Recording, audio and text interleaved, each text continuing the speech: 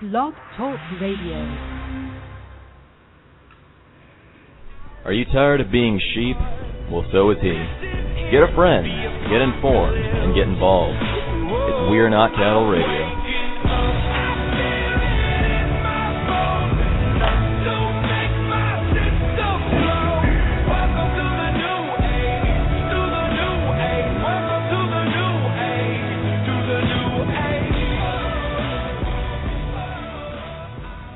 Well, good evening and welcome to We Are Not Cattle Radio. I am your host, Jake Counts, coming to you live from Atlanta, Georgia. It is October 10th, 2013. Thank you so much for joining us. A ton of stuff to get into tonight. I will be joined here shortly by Josh Wiley of the Journalistic Revolution, and we're going to get into a whole slew of things tonight. Once again, the new format is an hour show for Tuesdays and Thursday nights with a floating show on the weekends, so stay tuned for the announcement, whether it be on Facebook. You can go and like my page on Facebook under We Are Not Cattle and follow us there. I'll have the updates as far as when the shows are going to go on there, as well as I'm going to post it on the website, wearenotcattle.net, and I'm going to do some more updates over the site this weekend, so should be a lot of fun. So I didn't really get a chance to get into the appointment of the new Fed chair. So when Josh gets on here in a little bit, we want to break that down and what she stands for and what we're facing here as a nation. Obviously, the Federal Reserve is neither federal nor a reserve, so discuss.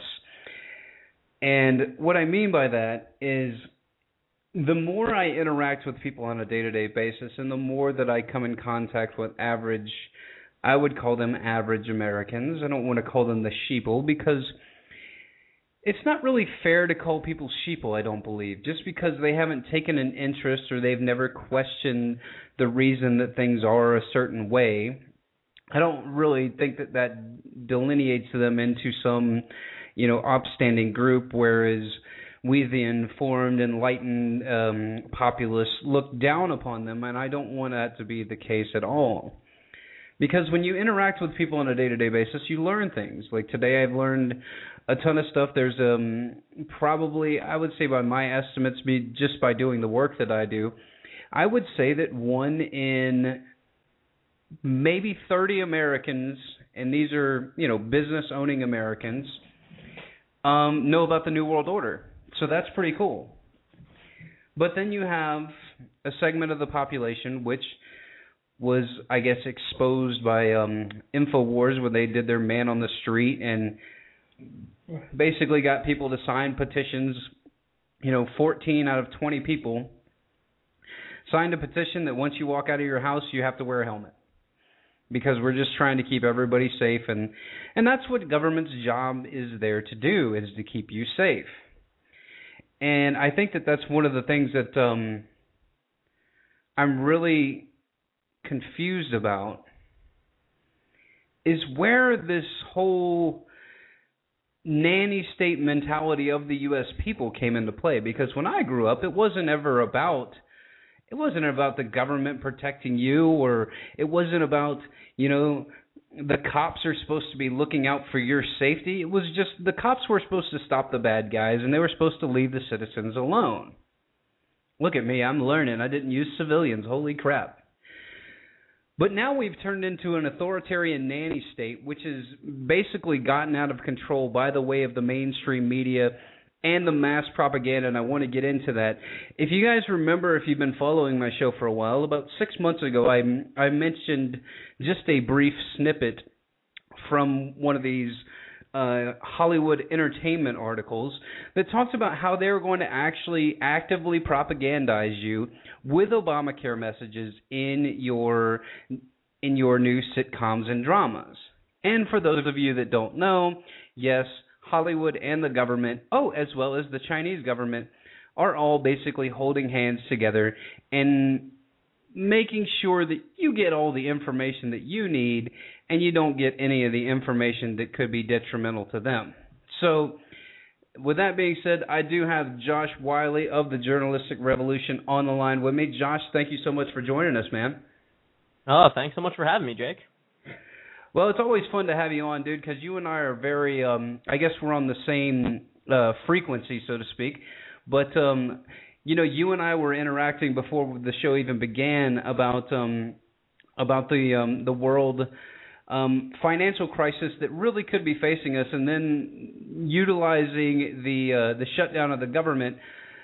Basically, the Democrats and Republicans have kind of put up the old traditional smokescreen like they did with 9/11 and the Patriot Act to really dupe the American people, and then with the new appointment of the Fed chairman, everything's going to be fine now because she's going to come in and print money into oblivion. So, let me play that clip that you sent me before the show even began that I watched, and it's about a 5-minute clip, so that'll give everybody time to get settled in here. Thank you so much for joining us. Remember, it is the People's Liberty Show, and I'm going to be opening the phones up here in probably about 15 minutes for anybody that wants to call in. I met a lot of new listeners out there, a lot of people that were really actively engaging me in good, cogent conversations about what this nation is, what we've turned into, how it's become basically a dependent state upon the government, and how the government is using that as leverage to basically gain in more and more power. So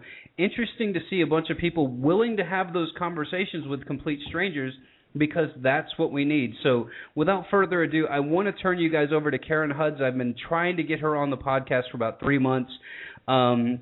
She and I have been Facebook messaging back and forth, so hopefully she and I will be able to have a conversation here very, very soon, because she is a World Bank whistleblower, and she's one of the people on the inside that was able to run the numbers and basically figure out that 43% of the world's wealth is basically controlled by 6 or 8 consortium groups, which, if you've studied the New World Order, if you've studied command and control economies, this would be not a revelation to you, but it's just, once again, I guess the best word would be reinforcing from the highest level assumptions, I guess, that we already knew about the Federal Reserve System and who was backing it and who benefits and who stands to gain. So without further ado, this is Karen Huds on Russia Today. So enjoy, everybody, and we'll catch you on the backside. Government shutdown. Is the move on the part of the Republicans justified? Is fighting off Obamacare worth all this mess? I think there's something more going on behind the scenes. A lot more, actually. What do you mean? Well, there is a terrible currency problem. We're on the verge of a currency war. The Federal Reserve is printing dollars like there's no tomorrow, and if they keep going, the rest of the world is not going to accept them. As it is, the BRICS countries, Brazil, Russia, India, China, and South Africa, have decided that they're going to finance the trade among these countries with offsets and pay for the difference in gold.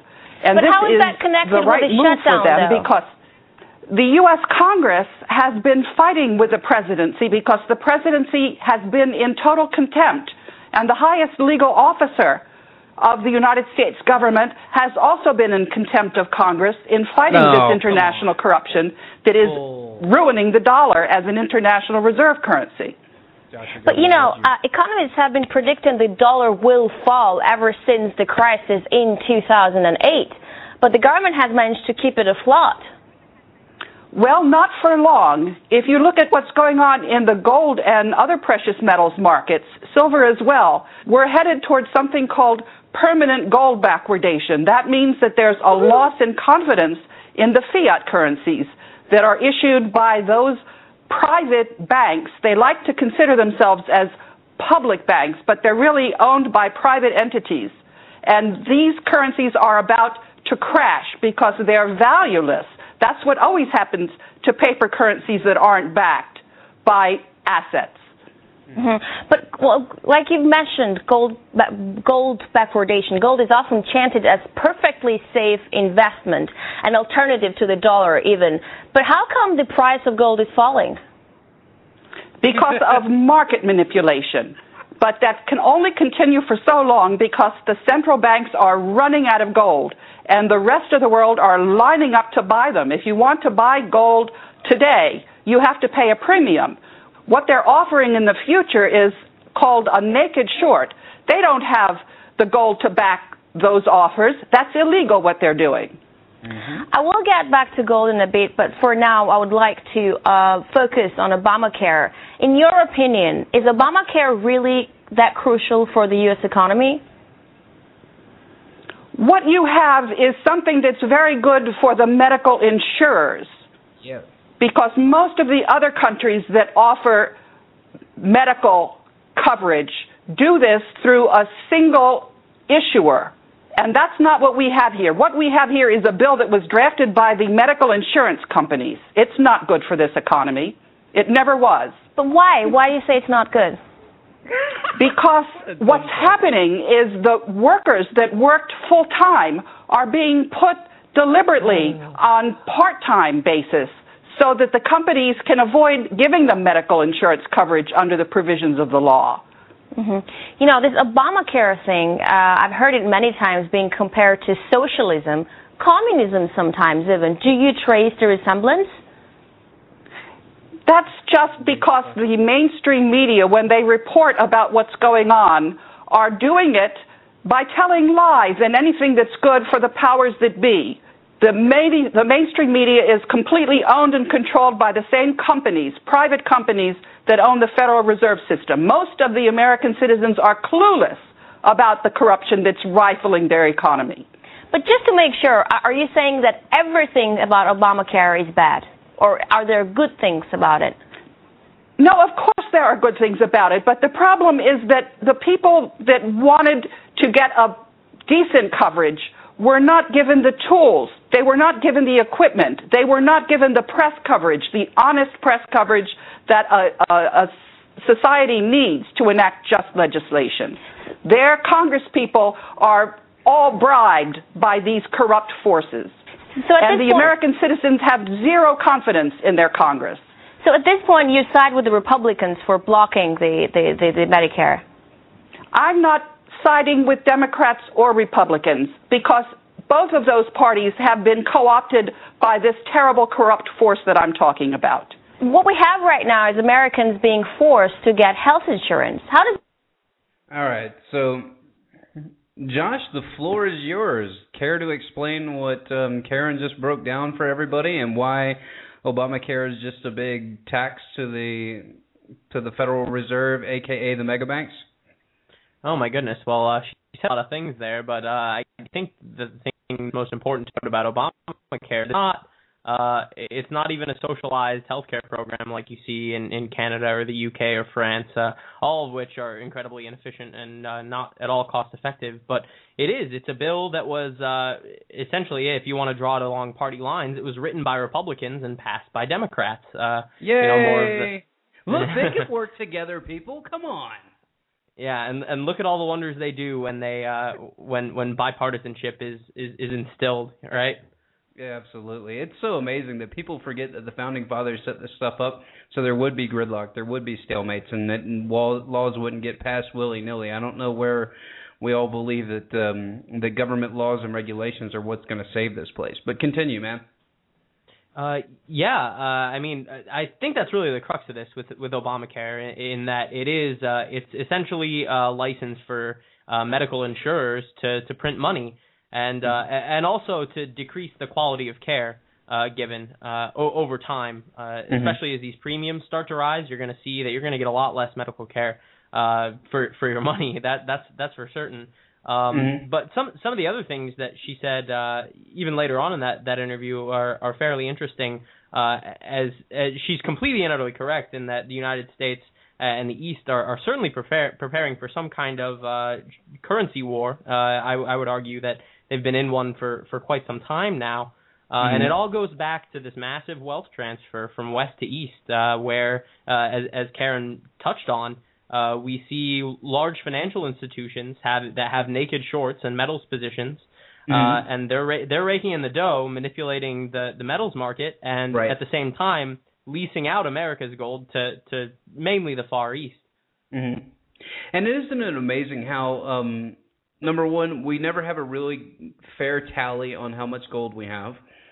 When Germany asked us to produce the gold that we are holding for them, we tell them it's going to be what did we tell them? It would be 10 years before we could fulfill that. It's I think that's what the Fed said when Germany asked for their gold back from the Federal Reserve. The Fed said that, oh yeah, we'll get you back in like 10 years. You guys are all right. Don't worry. We got it. And there were all kinds of strange stipulations that that were put in place. So like Germany was allowed to physically see the gold, but they weren't allowed to be in the same room with it or touch it.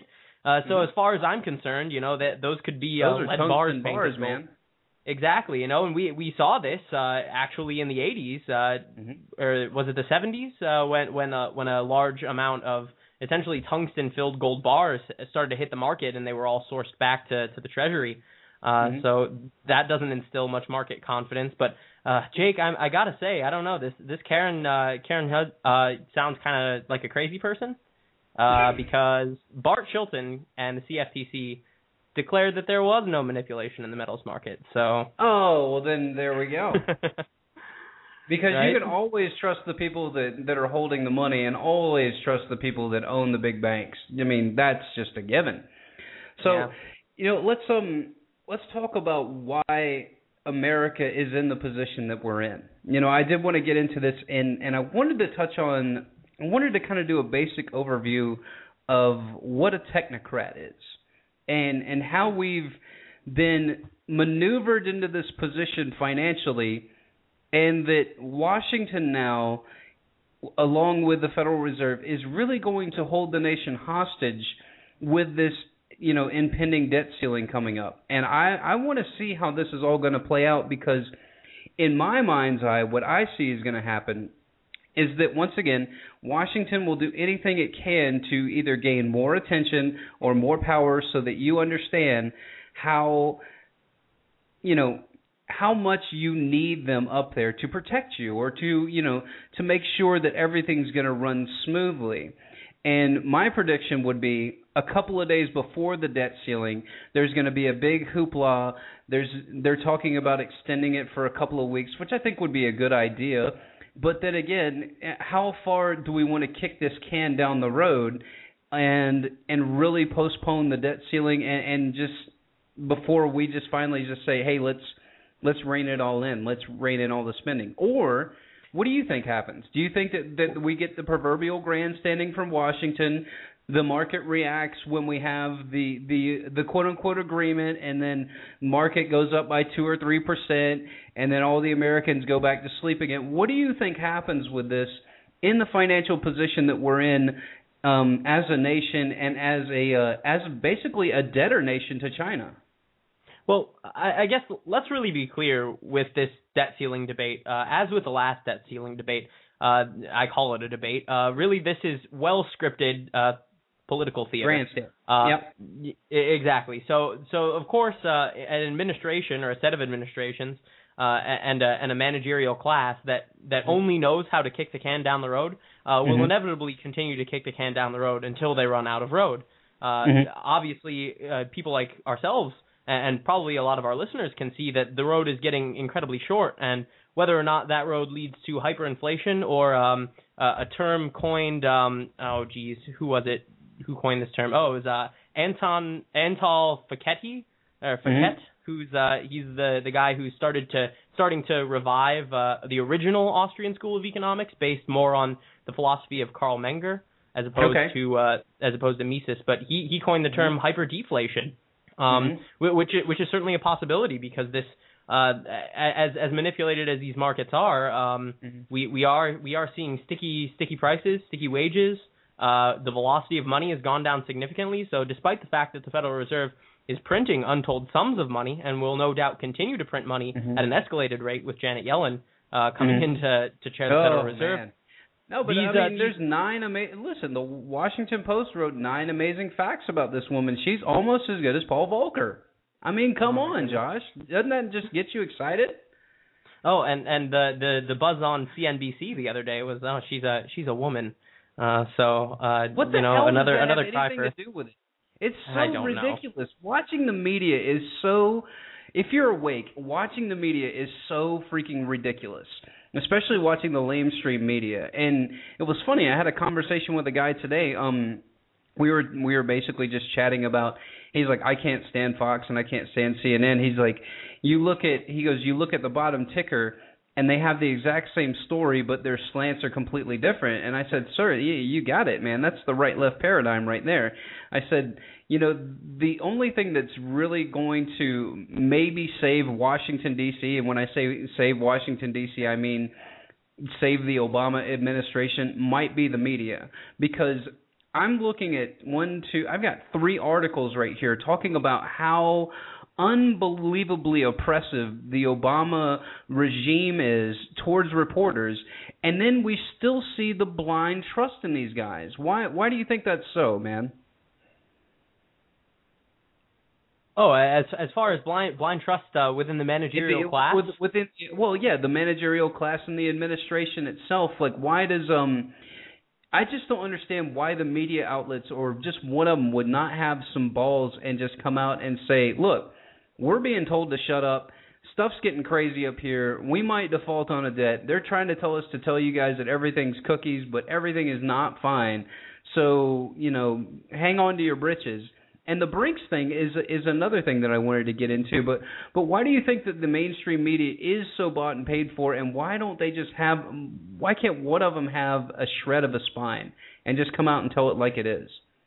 Well, I mean, our mainstream media is all of our media for the most part is structured inherently in this way. Yeah, absolutely. So when John Taylor Gatto, who is more of an educator, but he sat down and had a conversation with a guy, I believe, who was a former Yale administrator and taught at some fairly prominent public schools, and he sat down with this guy and essentially told him point blank, he's like, you, as well as I, know how corrupt the public education system is and how college admission really works.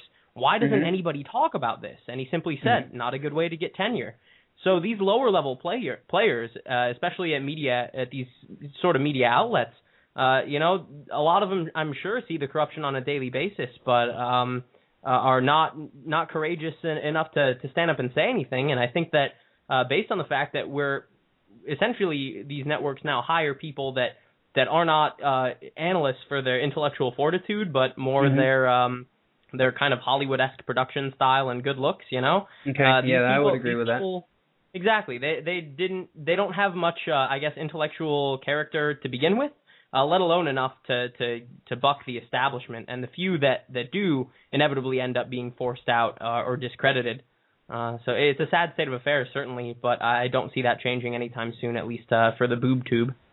Or they can turn into Glenn Beck, and they can go off and write books about Moloch and the occult and whatever, dude. It's so weird. It's so weird to see how that stuff happens, and then you have people that are so conditioned to I always spin it back to my parents' day and age. And the reason that I say that is that in my parents' day and age, my parents will be, my dad will be 70 here coming up.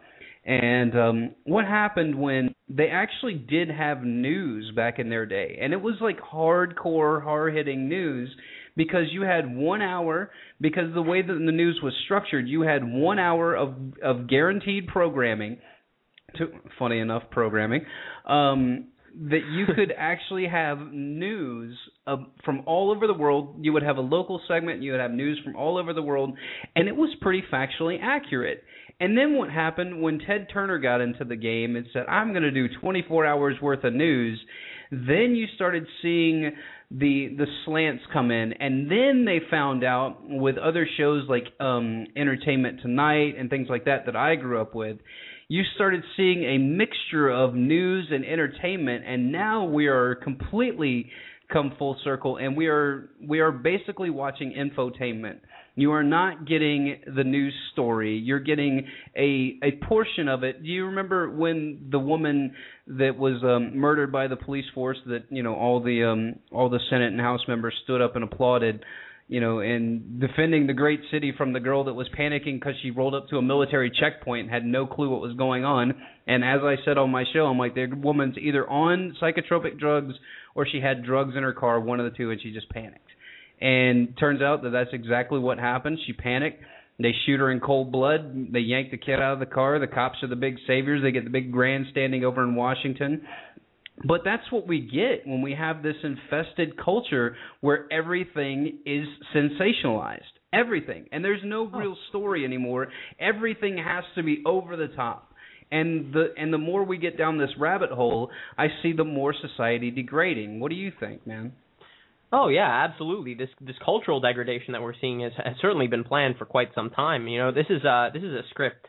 I often like to quote, I believe it was G. Edward Griffin who said that, you know, if these people truly were incompetent, and I'm paraphrasing, then they would occasionally make a mistake in our favor, and that's simply not the case.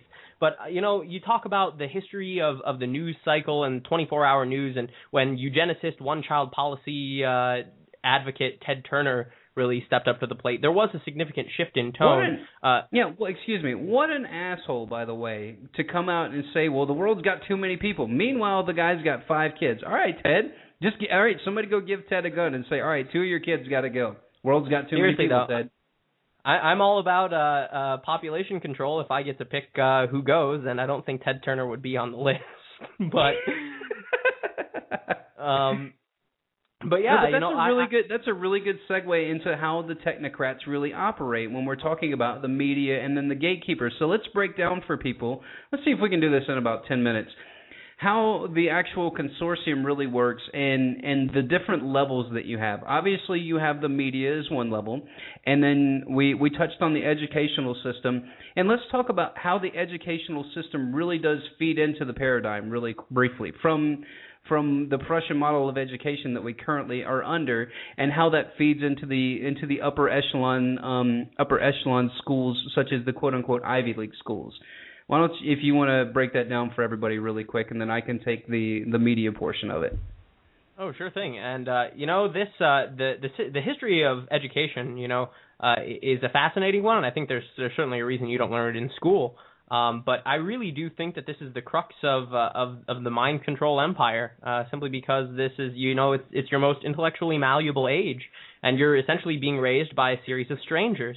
It's very stressful to the psyche, whether you realize it or not, and it causes a lot of psychological damage. But yeah, the people who set up this system, which did originate in Prussia, set it up deliberately to make either good workers for a factory line or good soldiers, people who would follow orders. School is structured this way inherently. There's the ringing of bells, which is Pavlovian conditioning. It teaches kids that no one subject is too important to spend much time on, at least more than an hour and a half. But I guess it really all ties back into that magical date in 1913 when the Federal Reserve Act is created, because it also established essentially the tax havens for the rich in the form of nonprofit foundations. Mm-hmm. And these financial empires like the Carnegie Endowment and the excuse you. And sorry, man. Sorry, it's been a rough day. I hear you. And so the Carnegie Endowment for International Peace, the Bill and Melinda Gates Foundation, the Rockefeller Foundation, which of course go on to found many of these elite private and some public schools at the university level. It's essentially a program to indoctrinate the masses. And if people want to know more about that, I highly recommend that they check out an interview on YouTube with it was G. Edward Griffin interviewing a guy by the name of Norman Dodd. Norman Dodd was a guy who was set up to investigate these tax-free foundations and found that the worst was absolutely true, that they existed essentially solely to manipulate the minds of young Americans. And when he was the chief researcher for the Reese Committee, which is a congressional committee that was staffed with kind of investigating the scandal. And when he came out with this information, the Reese Committee quickly disbanded through a series of kind of blunders or staged events. I mean, you can be the judge of that, but I think it's a fascinating listen.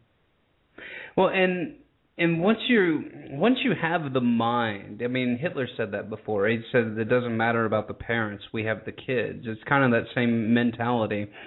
And yes, we've been classically conditioned, and I think that it's very interesting and very well thought out also in the fact that the controllers and the people that came up with these programs to, in essence, create a subservient worker class in order to hold on to the debt and become basic wage slaves for the rest of their lives.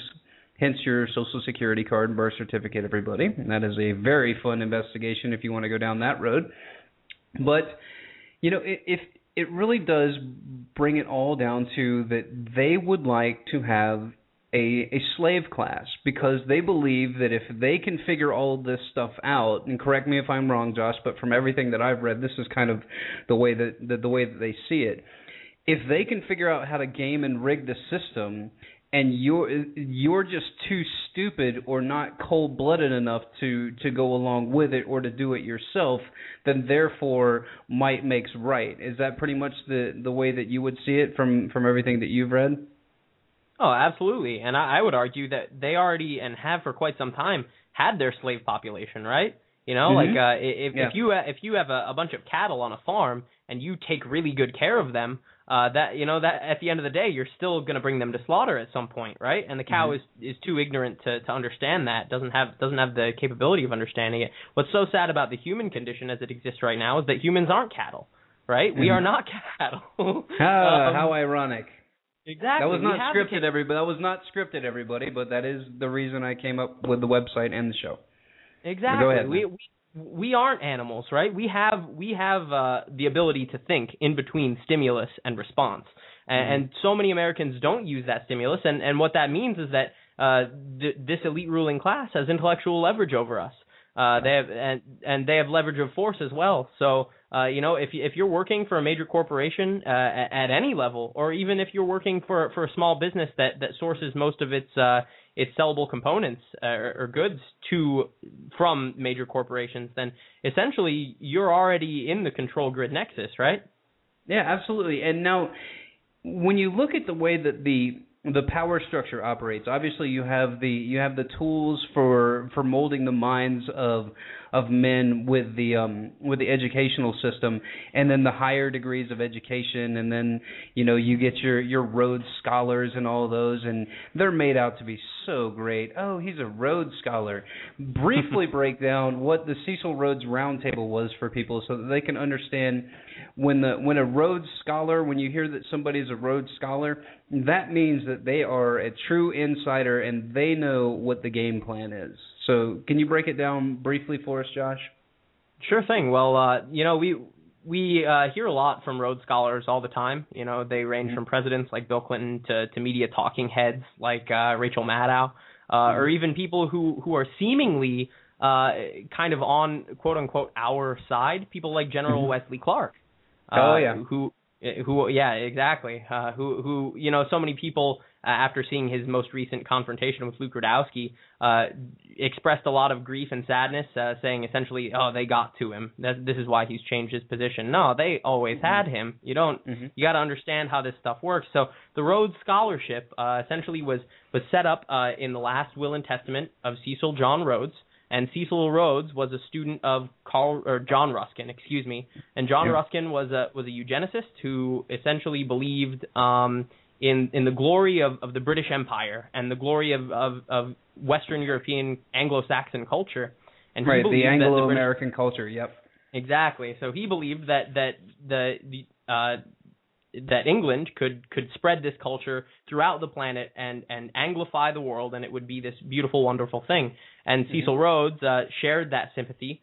So when he stumbled upon a massive hoard of diamonds in South Africa, he became one of the most wealthy people on the planet, died in 1906 or 1907, and took his massive wealth from this De Beers diamond cartel, which still exists to this day and still controls over 90% of all diamond mines in the world, which is why they're not allowed to operate in the United States through antitrust laws. They have to ship these diamonds in through companies like Tiffany's. But he sets up in his last will and testament a system of fulfilling John Ruskin's dream of making essentially an Anglified world. And this is done through a myriad of different ways that he laid out. He created a rings within rings structure, very similar to the way the Bavarian Illuminati operated.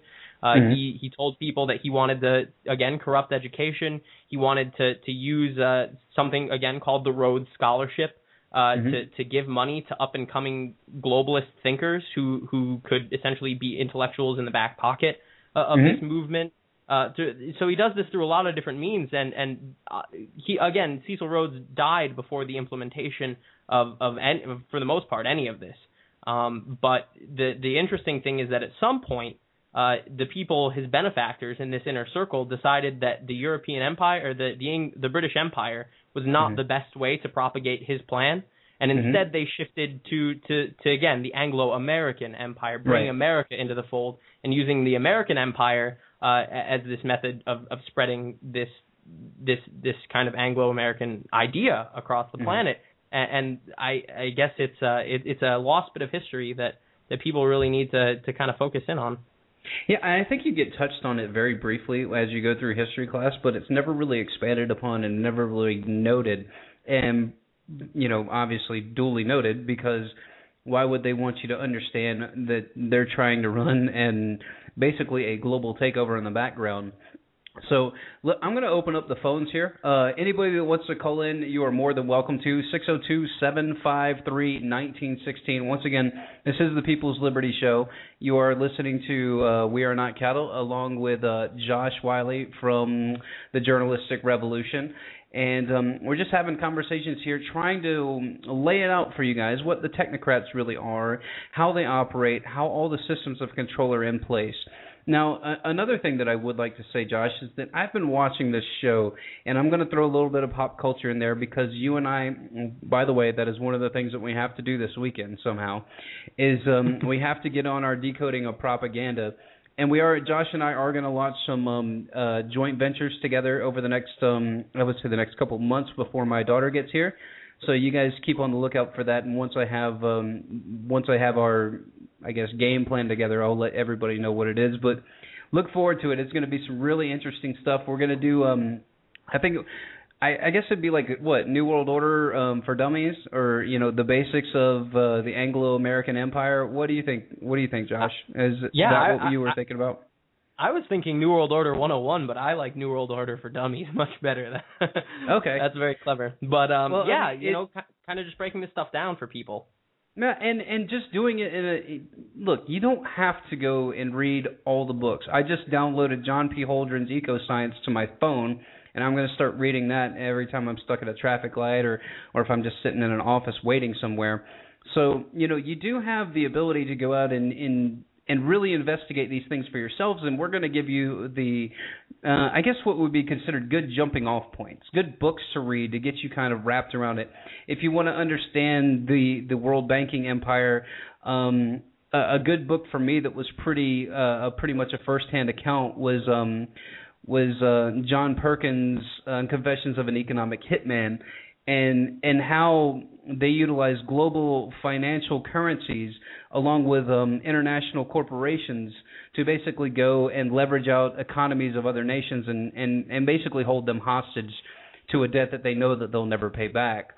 But that's just a portion of it. So we've covered the technocrats from the educational standpoint and how they select people to go into the Ivy League schools. And one thing that is really that we really do need to note, if anybody has met somebody from an Ivy League school, you understand, after talking with them for a few minutes, you understand that they don't really operate on the same plane that we do. And what I mean by that is that they are typically entrenched with their own, their own veritas about how great they all are individually. And so when you get them as a collective, they do start believing that they're the upper crust. And yes, you probably are the upper crust. You can score well on tests. You have great astute study habits or something like that. And you can bring a lot to the table for a large corporation or whatever endeavor you're going into.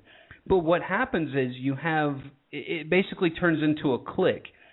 And this is how, once again, what Josh was talking about, the rings within rings, this is how the things get set up. is that they use the manipulation of your psyche, what they know that humans will covet, what they know that you will rebel against, and they use those as tools to manipulate you and tools to get you to join things or do things that you normally wouldn't do, but through the associated peer pressures that you'll have or your just natural drive to be competitive, you'll do things that are just kind of out of character for you. And that's when you really start seeing these people doing devious things, and that's how they kind of find the cream of the crop, if you will, of the people that will do the most devious, the most ruthless, and just the ones that are the most willing to succeed typically are the ones that rise to the top. And then sometimes you have the people that are, that are Yale graduates and stuff like that, and they've been brought into the inner circles, and they go to the complete opposite end of the spectrum, like the founder of Oath Keepers that got, invited to all the secret clubs, and he was like, wait a minute, you guys are going to try to do what now? No, I'm not really a big fan of this. So you do have people that will turn against the establishment. But let's talk about how media plays into this. Now, Josh, go ahead, buddy. Just really quickly, before we move on to the media, because I think you brought up an excellent point about the way these Ivy League institutions select their students specifically. I think John Taylor Gatto is the premier researcher on education in the 20th and 21st century, and you can actually find this book for free on his website as a PDF. It's johntaylorgatto.com. It's called The Underground History of American Education. He goes into how these essentially private high schools like Andover, a lot of East Coast institutions, Cranbrook here in Michigan is one of them, are feeders for these Ivy League institutions, and they're feeders more for the ilk of secret societies. But the way individuals are selected for Ivy League admittance, they have a bit of a different category or a bit of a different selection methodology than most major colleges. They're not at all concerned with test scores or GPAs. Ivy League institutions know inherently that test scores mean nothing, right? So because it's basically rinse and repeat methodology. It's here, learn this portion and then do this and then repeat, and you're now look, you're educated. You can repeat a bunch, and that's why we have a nation like we do today, because critical thinking, reading, writing, and arithmetic was eliminated. So yeah, continue, Josh. Absolutely, yeah. It's indoctrination for most and education for the rest, right? But the way these students are selected is they like people who are essentially kind of ideological radicals or malcontents. They like people who don't necessarily score the best on tests or have the best GPAs, but are very astute nonetheless. And one of the most interesting categories that I think, again, this is all in John Taylor Gatto's book, is that they like people who don't play team sports, who do individual activities, but particularly physical individual activities that cause great harm or the potential of great harm to the player, like things like horseback riding or competitive skiing, downhill mountain climbing, things like this, that show essentially a reckless disdain for not only one's own life but human life in general, right? This idea that your life isn't that important, that the rush is what's important, which again is the perfect mentality for what we talked about at the beginning of the show, technocrats, right? People who don't value human life very much but are incredibly intelligent polymaths. So they're good at a lot of things, and they're good at managing things, and they don't care about human life, so they have no problem managing the population in similar terms.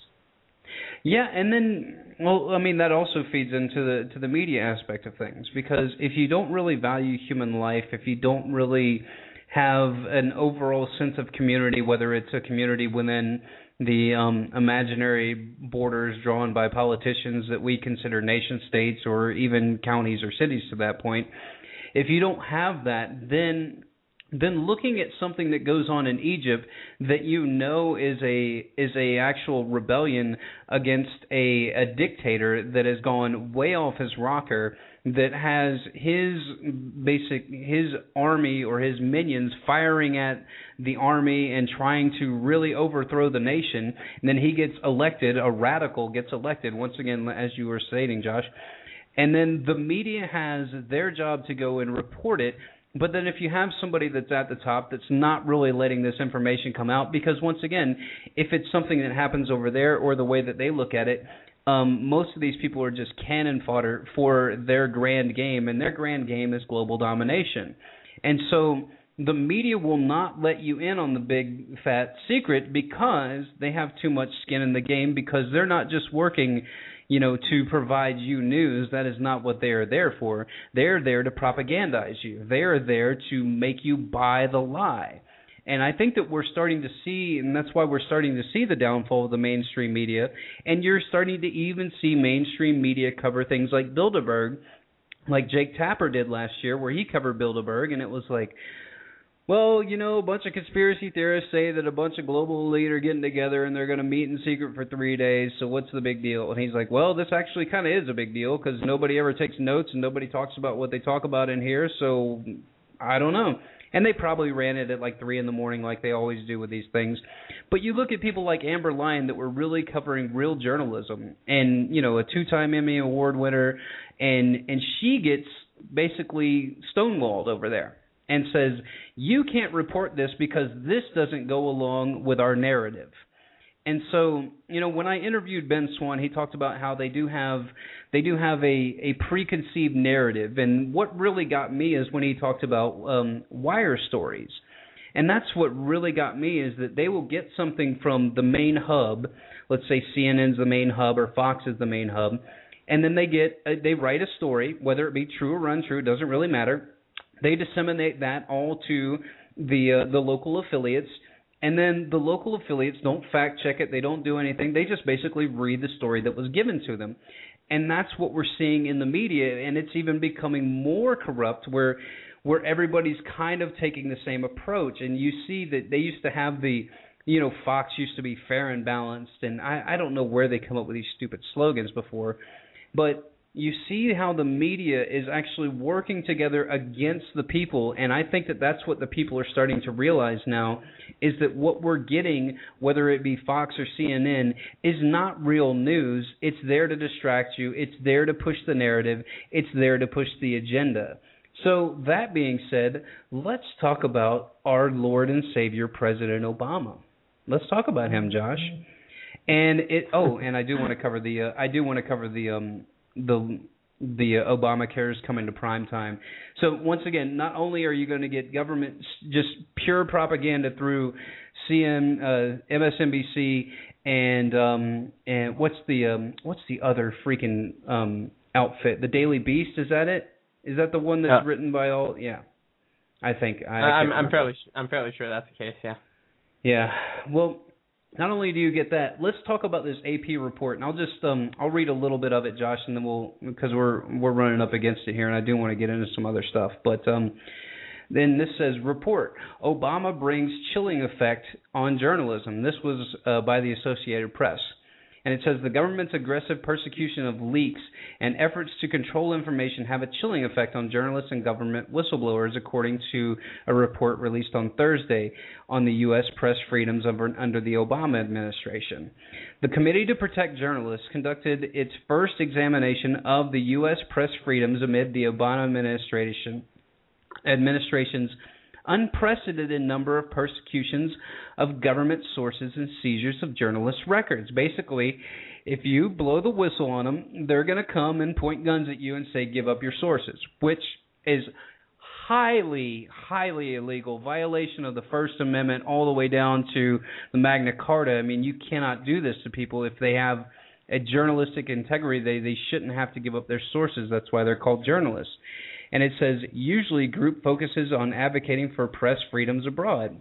And it says, Leonard Downey, a former executive editor of the Washington Post, yeah, there you go, that's a good one, wrote a 30-page analysis entitled The Obama Administration and the Press. And in the report notes that Obama came into an office pledging an open, transparent government after criticizing the Bush administration had fallen short of his promise. But he has fallen short of his promise, is what he says. And he says, in quote, in the Obama administration's White House, government officials are increasingly afraid to talk to the press. And it goes on to say the administration's war on leaks and efforts to control the information are the most aggressive seen since the Nixon administration. and when I was one of the editors involved in the Washington Post's investigation of Watergate. So this is a pretty high up guy coming out and saying that this is the most pressure that we've felt as journalists since the good old days of Nixon. Now, Josh, do you think it's because of all the scandals they have coming out that they are just trying to really keep a lid on this thing before Obama gets impeached? What do you make of all this? I certainly, first of all, I don't think he will be impeached.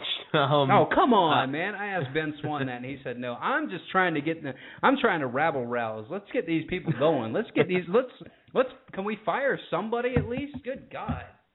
Well, while it would be very entertaining to watch, I don't think that any of the other globalist comptrollers that they'd put in that office would be much different. But yeah, I do think. But dude, Joe Biden would be so easy to see through. It would be like looking.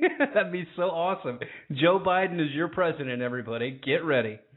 Oh my goodness, I don't even want to imagine that. There'd be lots of drunken press conferences. I can imagine. But yeah, hey, I really Josh, this is a big fucking deal. I'm president now. All right, go ahead, man. I'm sorry, I'm getting silly. Guys, this news is so crazy. If you don't laugh every once in a while, you're going to go completely insane. Go ahead, buddy. Yeah, I mean, how else can you deal with some of this stuff but just to laugh at it on occasion, right? But humor, I guess. Exactly, but I really do agree with you wholeheartedly on that point. That the Obama administration is simply doing a lot of damage control. Because Barack Obama, for being the anointed one, his administration is certainly not nearly as tactful as past administrations in the way not only they manage foreign policy, the way they manage policy here at home, but especially with the way that leaks are handled and the way journalism is handled in this country. And I think this is certainly not a new topic. But I think that it's starting to come to the forefront, really, with the growth of the alternative media and this really substantive debate that's being had in higher levels in American politics right now in terms of who is actually credentialed press. Obviously the Fourth Estate should be anyone with a camera and a microphone and something to say. But, at the end of the day, we're seeing a push right now to essentially change the definition of journalism, to make journalism essentially a corporate-controlled media entity, and anyone else has no protections under the law, whether you're a whistleblower or a journalist, right? That's absolutely insane, and I talked to Ben Swan about that, and that was one of Dianne Frankenstein's bills that she wanted to put through. I have no... I don't know what a demon looks like, but if I could just envision one, and I'm sorry, Dianne, you might be a really sweet lady somehow, some way, but good Lord, do you write some bad policy? Holy cow. I mean, I don't understand what you're thinking. I mean, I guess that she thinks that they're just, maybe that they're on an island and that we're all the serfs, and I don't know. I do not get that mentality that some of these people in Washington have. And I still haven't figured out how California has not fired her yet. I mean, how do you just keep reelecting this woman? I don't get it. I really don't, because man. I guess the people in California are just as brain damaged as Dianne Feinstein, and I mean that in a serious way. If you have a left or right brain imbalance, you are brain damaged, right? Mm-hmm. So Correct. this kind of control mechanism, this left brain imbalance that we see with so many Americans and people who have bought into the technocratic rule of society without even really realizing what that agenda fully means, have signed on to a lot of these policies. This kind of Mr. and Mrs. America, turn in your guns type attitude, right? Where it's become so much more pervasive.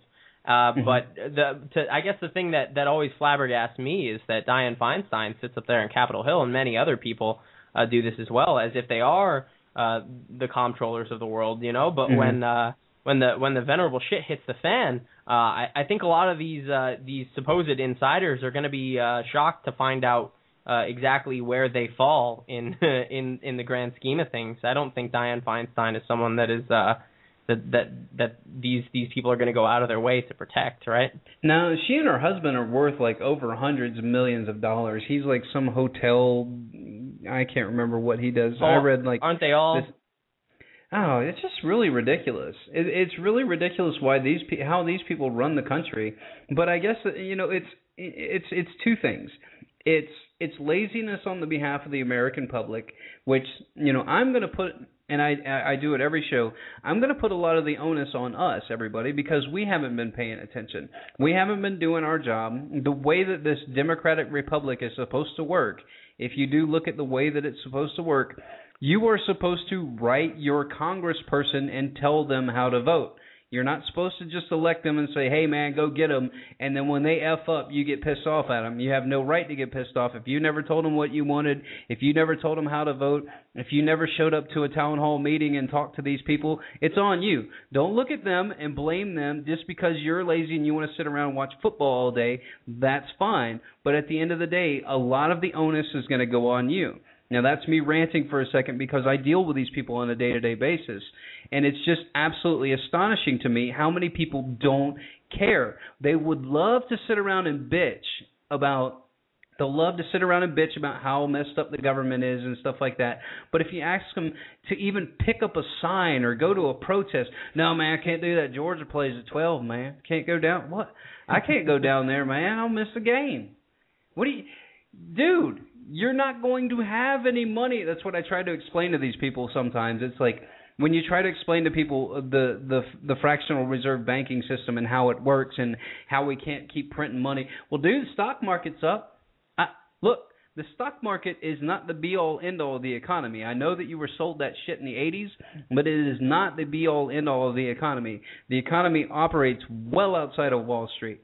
And if you do what I do for a living and go around and talk to business owners every day, everybody's struggling. And it's not just because of Obamacare. It's because you're getting absolutely gang-raped by a bunch of central banking jerks that understand how the game is played.